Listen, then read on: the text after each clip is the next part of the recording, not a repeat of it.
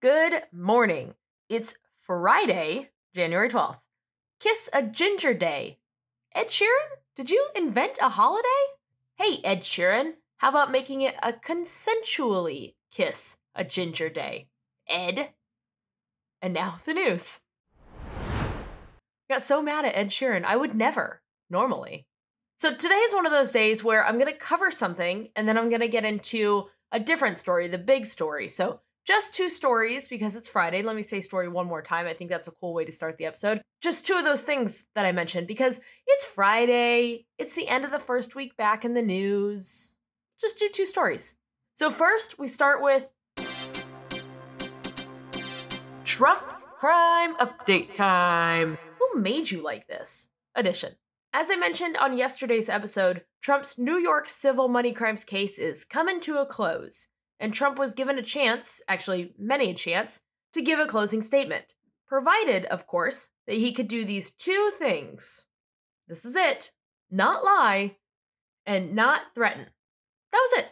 As I said yesterday, these feel like the bare dang minimum, but whatever. His lawyer said it couldn't be done. Impossible. If only wishing made it so. So he was not able to give a closing statement.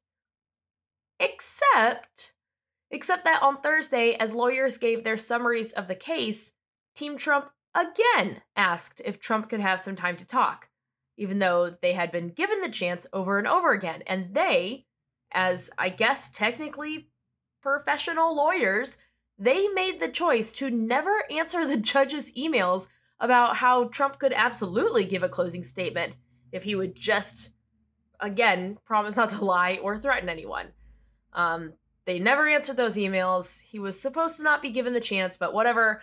The lawyers shot their shot again and asked, hey, can my guy, him with that's totally his super for real, his hair, can that guy talk? And again, the judge said, okay, but here are the two rules. You can talk, but you cannot lie, and you cannot threaten anyone.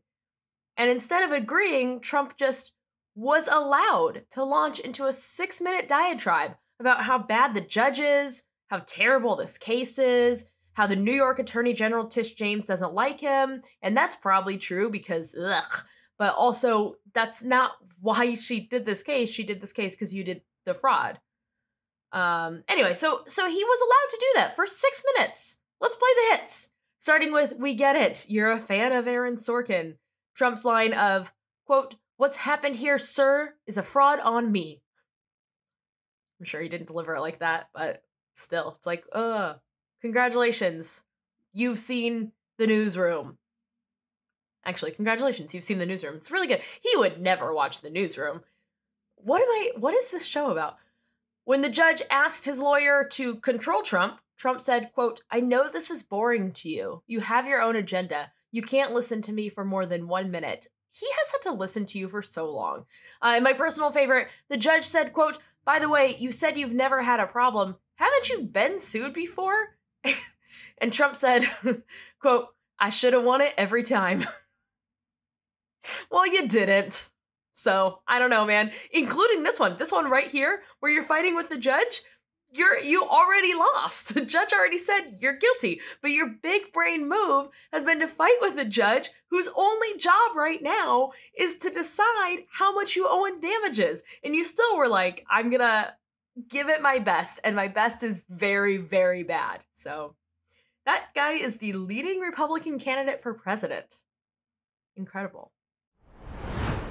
Okay, and here's a story that I want to talk about. And can I tell you something? I think I went too loose in that first story because this one is actually a very serious story. So once again, we ask the whoosh to really do its job. Let me start by saying I should have covered this earlier. I didn't. Today, I'm frustrated that it's not getting more coverage, but I can't be that frustrated since I also did not cover the story until now. I also want to warn you before I talk about it that this story has some difficult and graphic details about a miscarriage.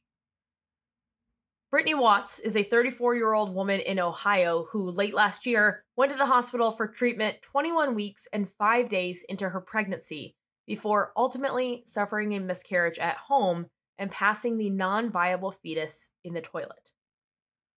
That term, non-viable, came from a coroner's office report, which also noted that the fetus died in the womb. A couple days before that, she'd gone to the hospital twice, 2 different times, for bleeding. The first time, the hospital told her that the fetus was non-viable, but she signed out against medical advice. It's unclear why she did it the first time, but the second time she went to the hospital, she also signed out against medical advice. But that second time, it appears to be because although she was expecting to be induced to deliver the fetus, she still had to wait for hours while the staff debated the ethics of it. So again, she left AMA. 2 days after that second visit, she went back a third time, this time for bleeding after an at-home miscarriage. The hospital told the police about it, and then the police went to her home, and I will spare you the details of what they found. But that was in September, and following that, she was charged with felony abuse of a corpse. A woman who was 21 weeks pregnant, who had the trauma of a miscarriage, a trauma of going to the hospital multiple times, now being charged with a felony. And again, I will own my part and say I should have been talking about this way more, especially because over in Texas at the same time, Kate Cox was in the news because Texas was also using state law, like Ohio did, to punish a pregnant woman. In Cox's case, it was because she needed an abortion to save her life, and the state said no. Now, a lot of people covered Cox, but very few people covered Watts. And I'm sure there are a lot of reasons for that, not the least of which is because Watts is black and Cox is white. The point is, this story should have been covered a whole lot more than it was, because while the details are different, the story is the same.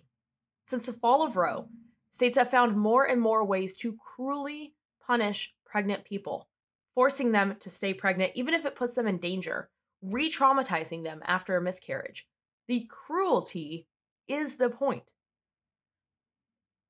Yesterday, on Thursday, a grand jury dismissed the case, and to be honest, my first thought was, great. I'm going to talk about this on the news, and it'll be like a good ending to this horrible story, but that is not what this is. That's not what it feels like. As I was writing it, it just felt wrong to try and frame it that way, because this isn't a good ending to a horrible story. It's a horrible story where the ending is just the bare minimum.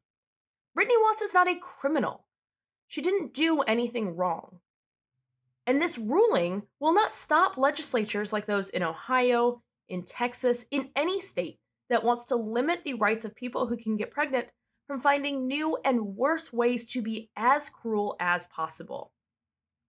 And so today is a great time to remind you to make sure that your voter registration is updated and you know when your next election is. Because Brittany Watts deserved better. And the least we can do is continue to cover these stories when they happen and make sure that we are voting every single one of these absolute heartless monsters that create laws like this out of office. And that's it. That's the news. Not sure how to end this one fun and whimsically for a Friday show. Perhaps we'll do a whoosh again. Was that anything? Did that help? Hey, you know what? It's also hot tea day. So put on some Ed Sheeran, drink some tea, and have a great weekend. Because you deserve nice things. And you know something else? I'm proud of you.